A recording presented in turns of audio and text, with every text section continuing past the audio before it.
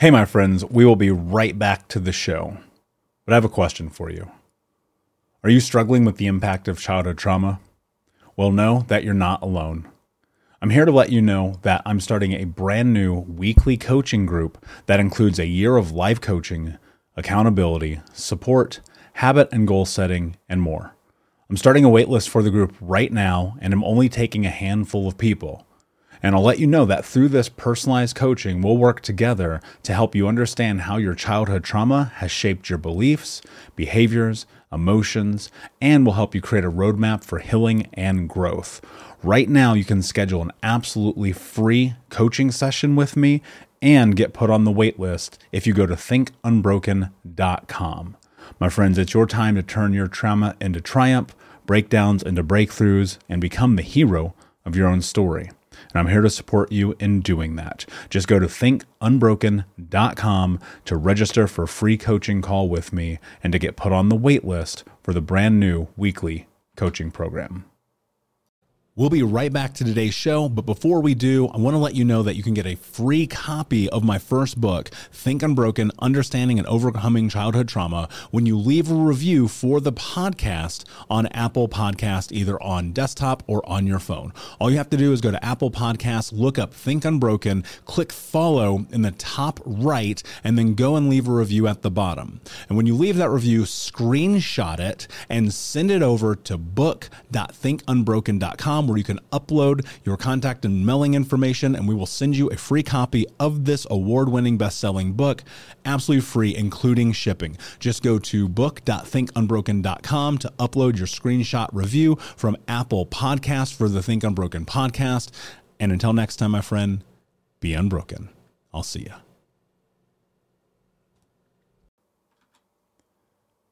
Hey, my friends, we will be right back to the show. But I have a question for you. Are you struggling with the impact of childhood trauma? Well, know that you're not alone. I'm here to let you know that I'm starting a brand new weekly coaching group that includes a year of life coaching, accountability, support, habit and goal setting, and more. I'm starting a waitlist for the group right now, and I'm only taking a handful of people.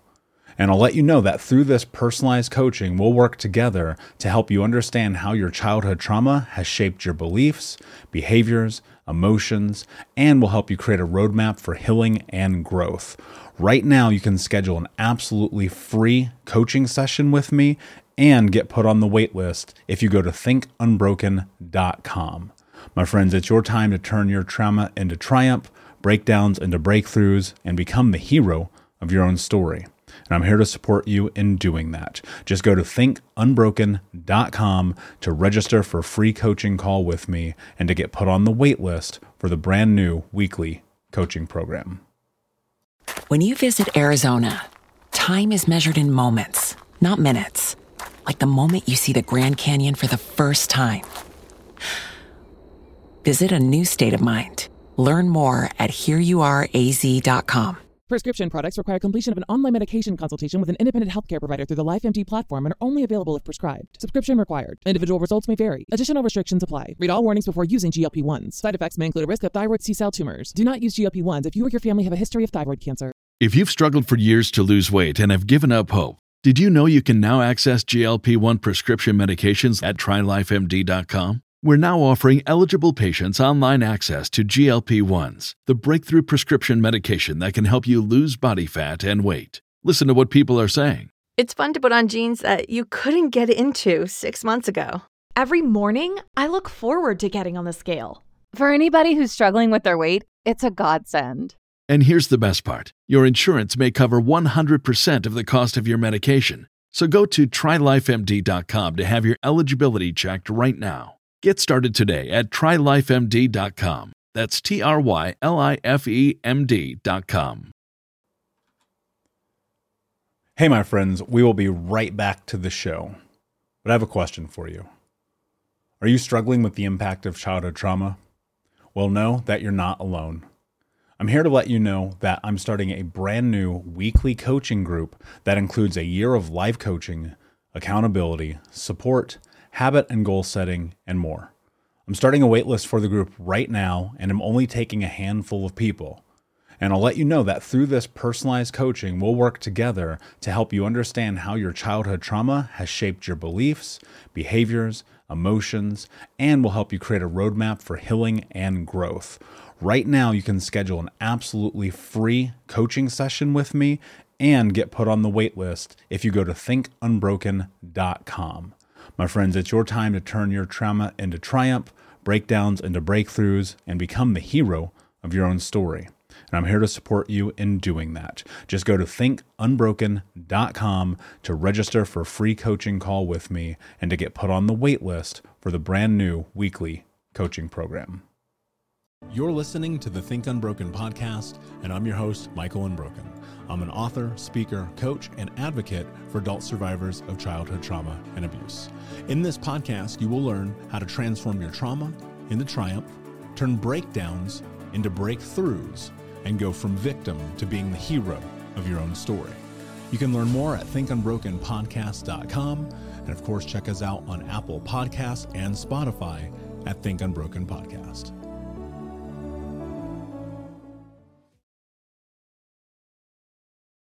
I went through 20 therapists before I found the right person because I made a spreadsheet and I went down that thing and I'm like, every box has to be ticked off, looking at it very much like an experience of dating. One thing that I'm very curious about, just because this is where we're at right now, is so often people feel like just because they have a therapist, they have to stay with that therapist. Mm-hmm. How do you really determine the right kind of support for you when you are in this healing journey? Where's the jump off point for you figuring out, okay, this is what I need in order to accomplish my goal of stepping into health, healing, growth, whatever that may be? Right. Well, I didn't make a list before I went to therapy, but I did have about 3 or 4 very bad experiences until I found the right therapist. And the right therapist kind of found me. I mean, I was referred to her, but I walked into her office, highly defended. I was one of those types of people that the way I coped with my abuse was to be highly defended. I knew it all. I was, smart, and everybody looked up to me and, had that false sense of confidence that wasn't even real, that was hiding the pain inside, that was hiding the emptiness inside. And within 5 minutes, I told her, I walked in, I said, I'm looking for a therapist who can do this, this, and this. And within 5 minutes, she said to me, boy, you are really controlling, aren't you? What's underneath that?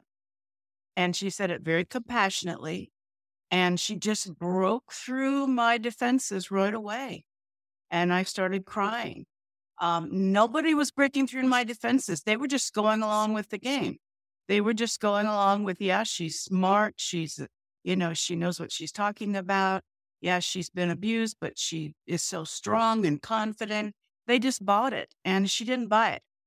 So I can't say to you, I had a list or that. I mean, I did go in telling her I wanted to work on this, this, and this, but I just lucked out. I had somebody that I trusted who referred her to me, but I just lucked out. But to answer your question, if you don't have to feel comfortable with the therapist right away. That can take time. It can take time for you to feel comfortable with anybody, but you need to have the sense that the therapist is on your side. Certainly you don't want somebody who's questioning you. Why didn't you leave your relationship if it was so bad? No, I don't want to work with someone asking that question. Are you sure that happened to you? Any question that insinuates that you're exaggerating or making it up or making a big deal out of something, somebody that has the energy around, well, you can just get over it. Why don't you just get over it? No. That's not going to be a good therapist for a survivor of abuse of any kind. We don't need to be told that we should get over it. We don't need to, the Facebook, messages, look on the sunny side or, keep moving on and you'll get over this and all those positive kind of pseudo positive messages. No, you don't want that from a therapist if you're working through abuse. You want somebody who's going to meet you with your pain, who's going to have the capacity to have compassion for you. that knows what it's either they know what it's like to suffer the way you have, or they've had lots and lots of clients who know it. And they can meet you there. They can meet you with your suffering. They don't have a need to talk you out of it or to whitewash it. They know it about it, and they want to hear about it, and they want to be there for you. That's what I would look for. Yeah, that's very poignantly said, and I could not be in further agreement. And I think more so in that place of compassion is the willingness to be vulnerable. Like as someone stepping in as a patient, like you have to remember you're going there for you. They're not there for them, right? And what I think is so fascinating about my experience was being in this position and sitting in this therapist's office. And yes, I had the list, but that wasn't the ultimate precursor. It was the connection, right? Because I think about this journey is so much about human connection and so much about how do we relate our stories to get off the island, to not feel alone, to be a part of something great. And be that as a self-defined narrative. And as we head further into this, what I'm curious about is there are often conversations of I found this in therapy, or I found this through self-education, or whatever it is.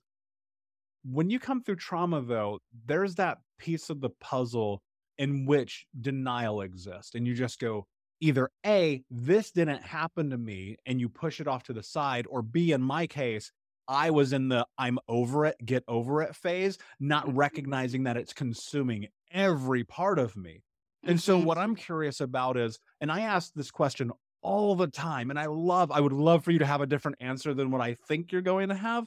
And that is, how do you create change in your life by being willing to step into seeking help prior to hitting rock bottom? How do we mitigate the risk of, in my experience, of, wow, my life is I need help? How do you mitigate that moment, and how do we get ahead of this? That's a very difficult question, because you're right. Most people wait till they hit rock bottom before they go to get therapy about abuse issues. Abuse is so hard to face. It's just so painful, and it's so easy to deny it and minimize it and walk away from it. So it's very difficult to get there first. Maybe if if you're super aware and you can make an assessment of yourself, if you could do a very objective assessment and say, okay, I do want to get over this abuse. I don't want to go to therapy. I don't want to face all this.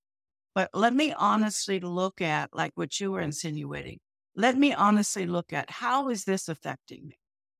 Okay, how is my life being affected by, let's say, sexual abuse? But I'd like to interject just quickly. Sure. What if you're not aware of that in any capacity? Because so often people are just like, one day I woke up and I was flooded, right? So how if you are a person who either has full denial, or you just don't recognize that you're abused, but you know something was wrong, then how do you kind of bridge that gap on the way to, being willing to ask for help? Right. Well, one would be if you could work at developing self-compassion, because most victims don't have self-compassion. They aren't able to look at their suffering and provide for themselves some validation or encouragement. So I would encourage people to learn about self-compassion. One question you ask yourself is, let me think about one person in my life who was kind to me, who was encouraging, who validated my experience. And think about, how did that person treat me, and how did that person talk to me? Kristen Neff, the person who started the research on self-compassion, has that exercise. It's a wonderful exercise. Sometimes you can't think of even one person. That's not unusual in abuse survivors' background. They don't have even one person that they could think of who was kind and validating and accepting. So think about somebody that you read about in a novel or you saw in a movie, and try to emulate that and treat yourself in that way, and even talk to yourself in that kind way. That would probably go further in terms of helping you to have the willingness to face the truth about yourself. If you're willing to give yourself kindness and validation, maybe you won't have to hit bottom before you get help. Maybe you'll be able to give yourself that acknowledgement and validation enough to say, yeah, I need to go to therapy. I want to take care of me. I want to address my suffering. Yeah, I love that. That's really beautifully put. And I do think about this place of self-compassion being such an necessary overarching view of the way that we need to exist in the world. Like we have everyone to tear us down, and I constantly ask people, why would you do it to yourself? Now, on the backside of that, I also understand in hindsight that that becomes our programming. That is the Correct. narrative that is instilled in us in youth. You're not good enough. You're not strong enough. You'll never Right. be enough. You're not deserving. And then you have the physical side of it that then reinforces this. And so now you are in this place where you have it coming at you from both sides and faced with this understanding of, am I really worthy? One of the Mhm. things that you said that I think is really beautiful is you mentioned having the willingness to face it. I constantly am in this thought process of, if we have acceptance of the fact that something bad happened to us, that doesn't mean we have to get through it or over it. It just means that we can acknowledge it and decide to move into whatever direction we need to take, so that that isn't the thing controlling every part of our life. What is Exactly. your thought on acceptance when it comes to trauma? Yeah, I don't have anything to add to that. If we, you know, if we aren't willing to go to therapy yet, and we're not really willing to, validate our own memories yet, if we could just accept, something happened to me. Maybe I don't believe my memories, my flashes. Maybe I can't believe it. Maybe even though I have this feeling inside me about what happened and it was a person I love and adore, maybe I'm not ready to face that. But at least let me accept that there's something going on. I wouldn't be having these memories. I wouldn't be having these nightmares. I wouldn't be having these flashes. I wouldn't have the behaviors in my life that I do if something horrible hadn't happened to me.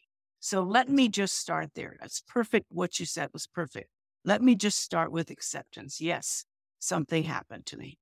Yeah, and I think so often we kind of subconsciously know this, or even consciously, but it's dark, it's hard. Like I think Yeah. about my own triggering memories, my own flashbacks, all of the experience leading up to that moment of ultimately my breakdown a decade ago that forced me into this place of make a decision, either heal or die effectively is where I was at. Right. And then stepping in through this journey and recognizing the power of the human brain to be both malleable and plastic and willing to step into growth and healing and change. Where in this journey do you think that it's important to leverage community and have reach out? Because the question I get all the time is, should I share my story?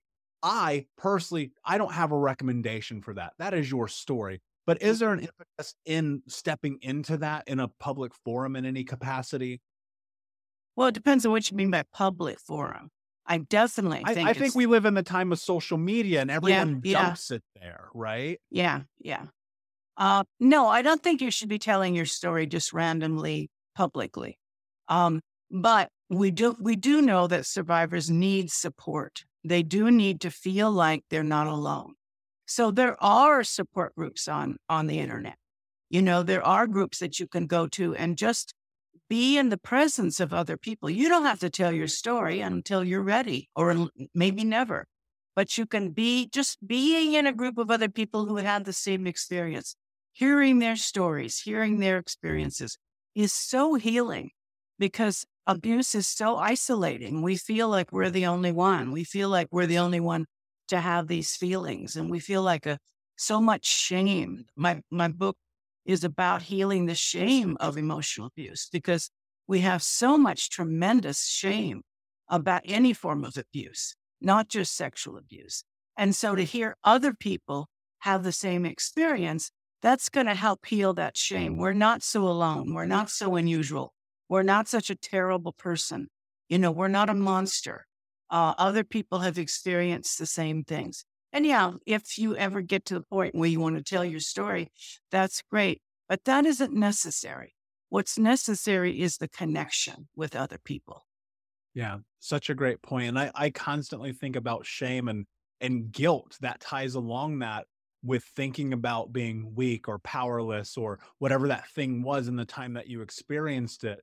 And I often think about childhood trauma being the elephant in the room of mental health care right now.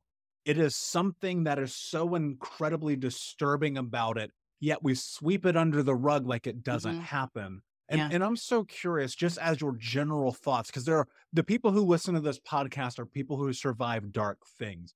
And yet societally, it's not talked about. It is the only socially acceptable form of violence that exists in the world. And yet it is destroying everything that it touches. I Yes. think about my journey, and ultimately my goal is, how do I help 1 million people at an exponential rate step through this and remove it, ultimately putting myself out of business? That is my goal. I don't want to do this job, but I Yeah. can't seem to find a way to navigate it when we have the shame of addressing it to begin with. So how do you move through that? How do I, as a trauma survivor who feels this immense amount of shame and guilt for things that I am actually not culpable for, Right. step into it? Yes. Well, interestingly, Trump may have given us a little opening here. Okay. We never talked about gaslighting before Trump was president. Now we talk about gaslighting all the time. Gaslighting is a form of emotional abuse that is integral to most emotionally abusive relationships. Now everybody's talking about gaslighting. We have the perfect example of an emotional abuser in the White House. Not for very long. He's leaving, thank God.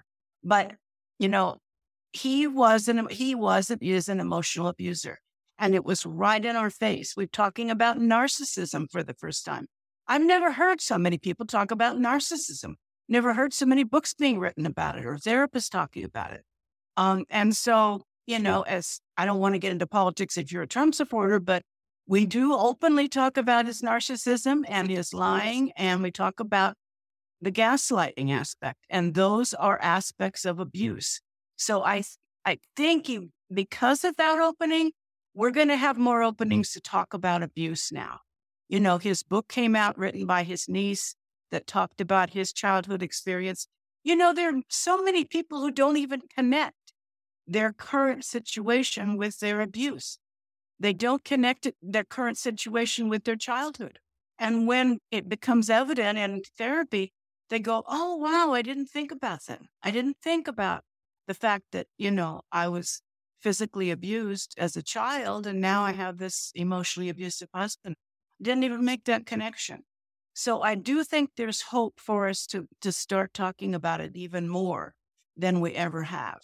So I don't know if I can answer your question, but I do see some hope in all this chaos and all this horror. I see some hope that we're talking about. What creates a person, like Trump? I'm sure you must have some Trump supporters, and I'm probably insulting them, and I don't mean to.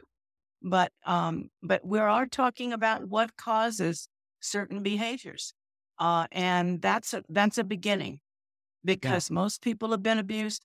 We carry with us a lot of baggage. We carry with us a lot of behaviors that are not healthy for us or for others.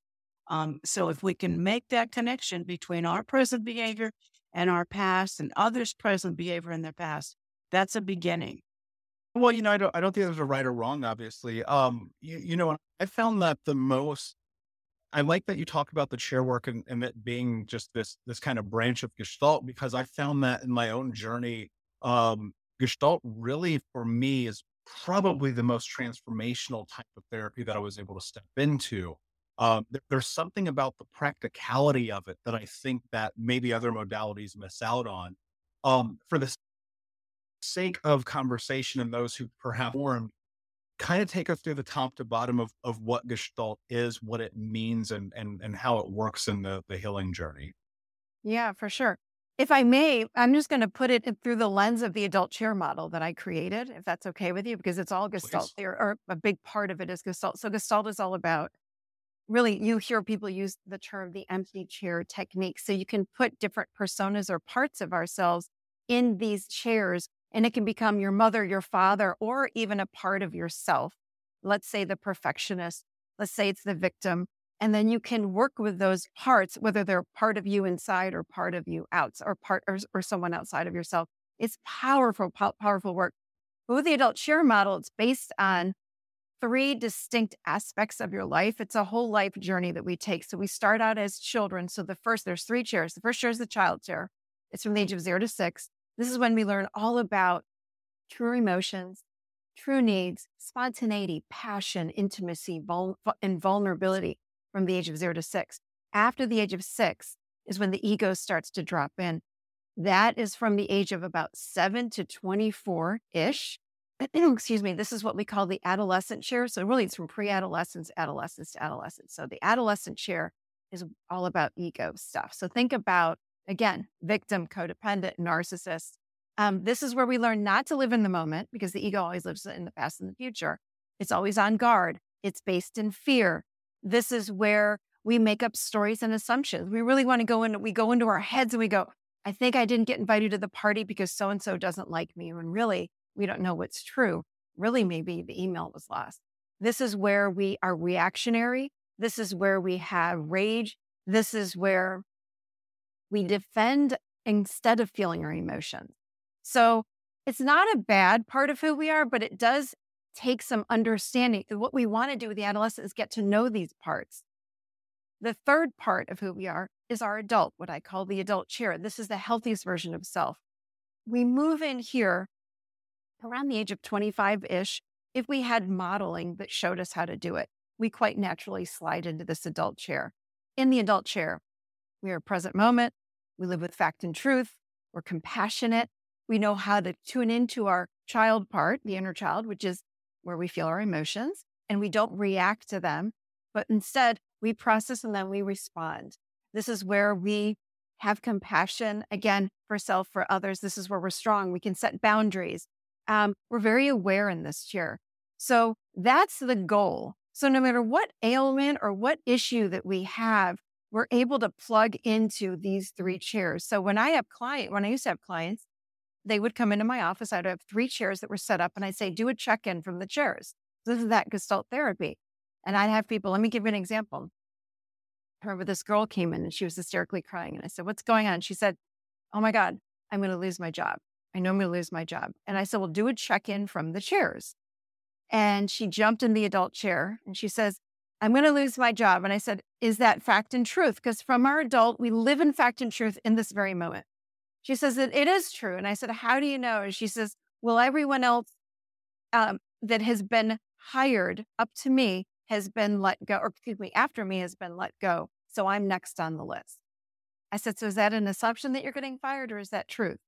She says, well, it's an assumption. I said, get over it. You're in your adolescent chair. And she says, oh, wow. Okay. And I said, so that's not true. That's an assumption. And I said, what do we know that's true? And then she said, well, my boss loves me. He says he can't do anything without me. I'm his right hand. She went on. And I said, so we don't even know that you're ever going to get fired. I said, but we do want to be adults about this. So let's go ahead and send a resume out. Let's start thinking through this just in case. As it turns out, she never even got fired. In fact, she ended up leaving on her own because she was always worried about getting fired. But this is how we typically show up from this adolescent chair. We show up from this part of us that lives in fear, that lives in story and assumption that's not even, and when we ask ourselves, what's fact and truth? Boom, we snap out of that fear because most of the time that fear isn't real. And that's where we live. Does that make sense? Yeah, 100%. And I think part of my experience in it was reliving and being stuck and trapped in fear of the past, right? And I think that probably holds true for many adult survivors of childhood trauma. About there was, I think there's one thing to have the conversation and to be in that present moment and go, okay, this is the scope in which I'm looking at life. Can I make meaning of that? And then there's everything that happens when you walk out of the office. So from a practical standpoint, one of the things that helped me tremendously was just understanding kind of like the system of change and how you reprogram your brain and how you make meaning of things that are happening in your life. But it took me a while to really hold on to the fact, like as I was walking down the street, chances are I probably wasn't going to get murdered. So I didn't need to have my keys between my knuckles. Right. And I think part of it is just living. Part of it is the experience of going through those things that you are learning and trying to understand in this human experience. But for people who, they go through coaching and they're on the edge, they're on the precipice of feeling like this change that can happen, but they yet remain stuck. How do you start to bridge that gap so that people can actually start to elicit change in their life? Well, you know what? We use a lot of different techniques within the adult chair model. So one of them is parts work. One of them, another technique that I love is doing inner child work. So when you talk about change, the adult or the inner child work is, in my opinion, like such foundation, because that's where so much of our wounding happens is while we're in this younger state. So I teach people how to reconnect with the inner child. The inner child is where all of our emotions are. It's where our true needs are. And we don't know what our true needs are. We know what we want. We don't know what our true needs are. A true emotional need is something like, I need a hug, or I need you to tell me I'm okay, or I need you to tell me that I matter. So when you start teaching people these things, this is where change really starts to happen. So when they leave the office, I give them ideas on how to work with the inner child so they can go home and keep working. And they come back and they go, oh my God, I can't believe it. Like I've got this relationship with this part of me and it's being integrated and everything in my life is starting to change. I've seen this like thousands of times in my office, like over and over and over again. Just people keep changing just by working with that inner part, because we cut ourselves off from that part when there's trauma. And even if there's not trauma, most parents don't reflect back to us, hey, Michael, what are you feeling today? Or how does that make you feel when so-and-so? Or that doesn't happen, or that didn't happen, at least. I don't know about parents today. I think they're getting a little better at it. But that needed to happen for us when we were growing up. So we have to learn how to reparent ourselves now. And that's how we start this change and continue the change when they're not in an office and when they're on their own at home. One of the more fascinating aspects of my journey was recognizing and understanding how dissociated I was, and connecting that to being, 4, 8, 12, 15 years old, and saying, I literally learned how to turn off and understand that was an autonomic response to the stimulus that was in my life. And it was a parameter of safety that needed to happen in order for me to probably make it to this moment. But tapping into the inner child part of myself was arguably more difficult than most other things, because the only thing I ever wanted to do when I was a kid was be a grown up. Right. And so there was this big disconnect a long time. And I think I'll always be working on connecting that a little bit deeper. But for practicality's sake, can you give us a couple of examples of things that people who are listening right now, where they're like, I'm very disconnected from the reality of my emotional state? What are one or two things that they could do or think about or contemplate to start to rebuild that, or even for the first time, build that relationship with themselves? I love that. That's a great question. The thing is like you said, disassociation happens with so many of us.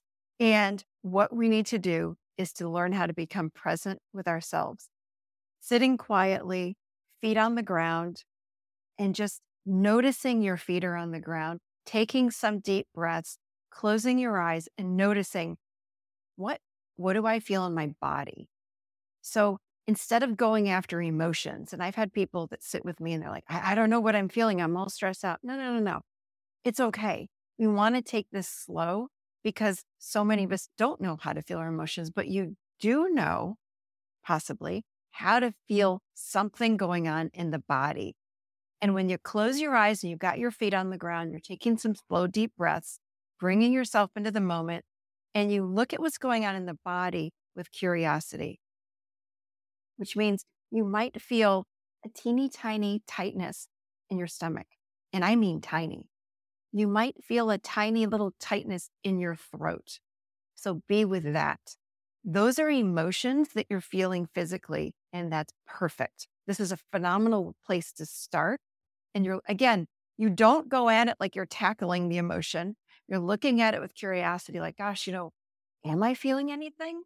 Maybe. Let me close my eyes and check. And you close your eyes. You might feel your shoulders start to come up a little bit. That's something too. So we start there. You don't have to label the emotion, but you just tune into the physical body, and then you be with whatever you're feeling. So if you have a little teeny tiny knot in your stomach or your shoulders or whatever it is, sit with it, feel it, and just breathe. That's it. You don't have to do anything. But what happens is when you give attention to that emotion, physically speaking, it moves through you. In fact, emotions only last 90 seconds when you're in them. The reason that they last longer is that we make up a story about the emotion. which drags it out longer and longer. But when you're purely feeling an emotion, it moves through. And I've worked with, I've lost track of how many people that say, I can't feel. I'm like, let's just get curious about the body. They'll feel something, we be with it, and it moves through every single time. I've never had someone not be able to do this, but it's slight. And that's why I invite people to close their eyes. Just get inside the body. If you don't want to close your eyes, you don't have to, but tune in. What's going on? And when you can tune into that, you can start feeling your emotion, and it builds from there. So that's a great way to start. Great place to start. I think about those moments of childhood in my own journey and having that, and I'm sure many of the Unbroken Nation as having those similar experiences and finding the understanding of the baseline of relationships being volatile and then moving towards that. I think about this concept and idea that we often use about being able to thrive in chaos. And I'm like, well, that's kind of nonsensical when you really think about it. And we run from it, we hide from it, we try to do everything to avoid being in those kind of relationships. And I think even subconsciously to an extent, we're like, I know this isn't right, but I don't remove myself from it. And I think part of that is because you just witness these family systems and dynamics of people just being like, we hate each other, but we're not going to do anything about it. So as you're a child, you're going through this, you're in this experience, you're in your room, headphones on, witnessing these things. Like, what is going through your head? Such a good question. The chaos part of it has a lot to do with how it really messed up my nervous system, having to witness that as a kid, right? And I know a bit about your story, Michael. I know it was the same for you, where the chaos and the absolute roller coaster just becomes your norm. When I was a kid and I didn't understand any of these ideas, right? When you're a kid, all you want is just for mom and dad to get along and to be happy. There were days I would literally beg to God, or I didn't even have these concepts as a kid. I would beg, to the world that mom and dad could just get along and be happy. And I would just play this fantasy over and over again in my head about us becoming this big, happy family together where no one was yelling at each other. And I would just cling onto that fantasy and to that hope, right? Until I would go to bed at night. It really was that simple. But as a kid, that's all you know, right? You don't understand that maybe the way dad is treating mom isn't right. All you know is that these two people are the only people who are providing for you, right? They're the only two people that you're connected with. And even if they are, violent and abusive, you're still attached to them as a child who holds on to that dream of what a family is supposed to look like. That's honestly what it was like. I remember these moments of there was this movie that I hate to this day called Annie, which I'm sure most people aren't familiar with. Because it was like you watched this little girl, and I'm like, I love the fact that it's this happy ending thing, but you watch this little girl get rescued effectively. Yeah. Right. And I think that is such a misnomer in the truth of the childhood experience, because I don't know anybody personally that ever got rescued. And so you're in this thing where, much like you, I would sit and be like, okay, God, spirit, universe, somebody please save me from this. And you find that it doesn't happen. And then what happens is you turn to coping mechanisms, right? What was kind of this transition for you as a kid where suddenly you're like, wait a second, I'm moving into this space of high achiever. I'm moving into this space of and I don't want to put words in your mouth, but for me, it was avoidance. So I'm like drugs and alcohol. But for other people, they're like, and I know many of these people, I coach many of them, they go, I'm high performer. How do you end up there? Yeah. High achieving is a form of avoidance. So that's totally spot on. For people like us who were shifted and molded into that high performer category, usually something happens along the way where, combined with all of the messed up relationship stuff you witnessed, you probably had parental figures who only validated certain parts of you. And it's usually the parts of your personality that have flourished into that high achiever. So in my situation, I was only shown love when I got an A+ on my tests at school, right? And if I came home with a 95%, the response was always, well, what happened to the other 5%? Right? It's like everything was molding me to become this people pleaser where I just wanted to impress my parents and almost to distract them from their own marriage problems by saying, hey, look at me. Stop fighting for a sec. Look, I got A+ on this test. Aren't you proud of me? Aren't you proud of me? Right? Aren't you proud of me was probably the mantra I grew up with up until I was, 18 years old. And it was the only way that I could feel like I had some sense of control. And that's how we become overachievers, right? It can feel totally like an addiction, but it's taking us away from what it is that we truly want. And it's to be accepted and to have love for who you actually are, not the things that you achieve and accomplish. Yeah. And I think the downside of that is, unfortunately, I can only speak for myself, but as a child, there's a 0% chance I would understand what you just said. Yeah. And so we go to those things because they give us some semblance of identity, right? You're in it and you're like, this is who I am. So even if it means for 5 seconds I get admiration, I'm going to kill myself to get that, right? Exactly. I think it's like that struggle of, when you get a hit of dopamine, the reward is best when earned.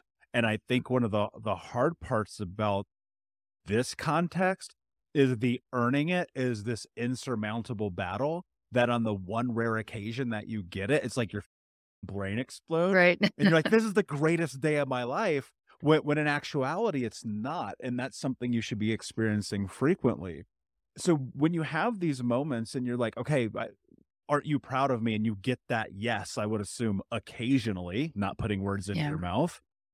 What was your response to that? It's like a slot machine, right? One of these times I'll get it right. We'll just keep pulling at the lever. And, I love the whole idea of breadcrumbing in relationships and all of this inner work. It's like when you've been starving for a meal for so long, all of a sudden that tiny piece of breadcrumb feels like a 5-star meal, right? It feels like a Michelin restaurant meal. And when you finally get that hit of dopamine, as you were saying, when you finally get, the smile or a hug from your mom or your dad, it feels like the biggest moment in your entire life. And it's not right, because emotional needs are actual needs. I hear clients at the beginning of our journey sometimes say things like, oh, it would have been nice if my mom hugged me. It would have been nice if they smiled at me.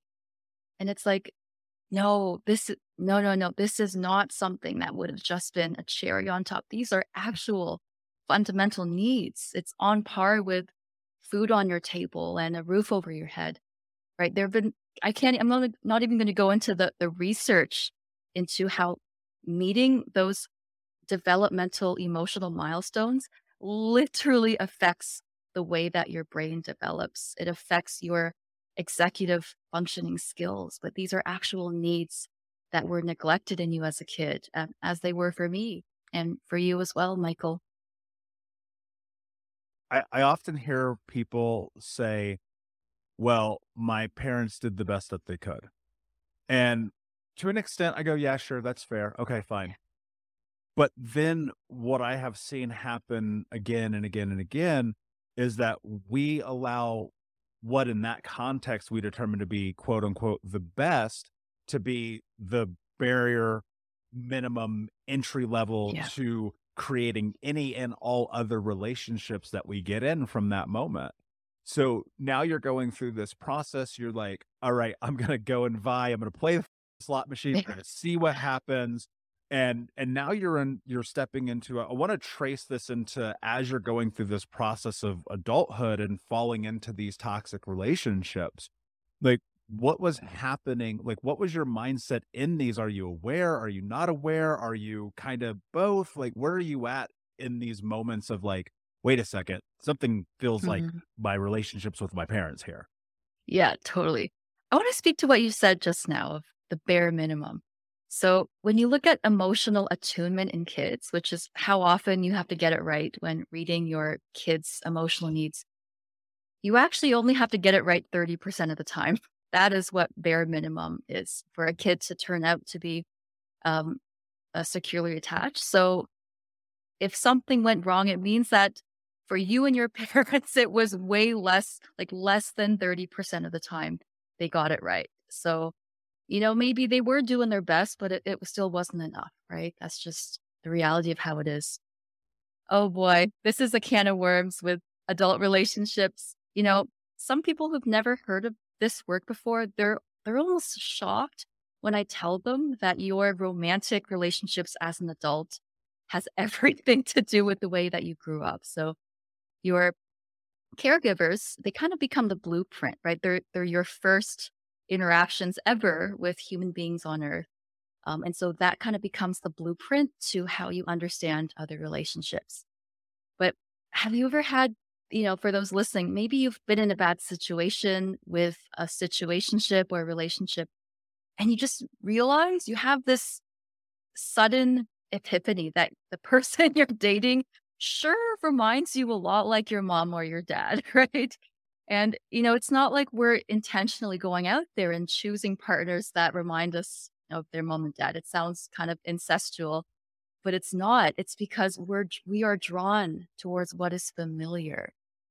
And honestly, that could be as simple as the way that someone looks at you when you say something and they kind of roll their eyes at you, or they put you down, or they diminish your opinions on things.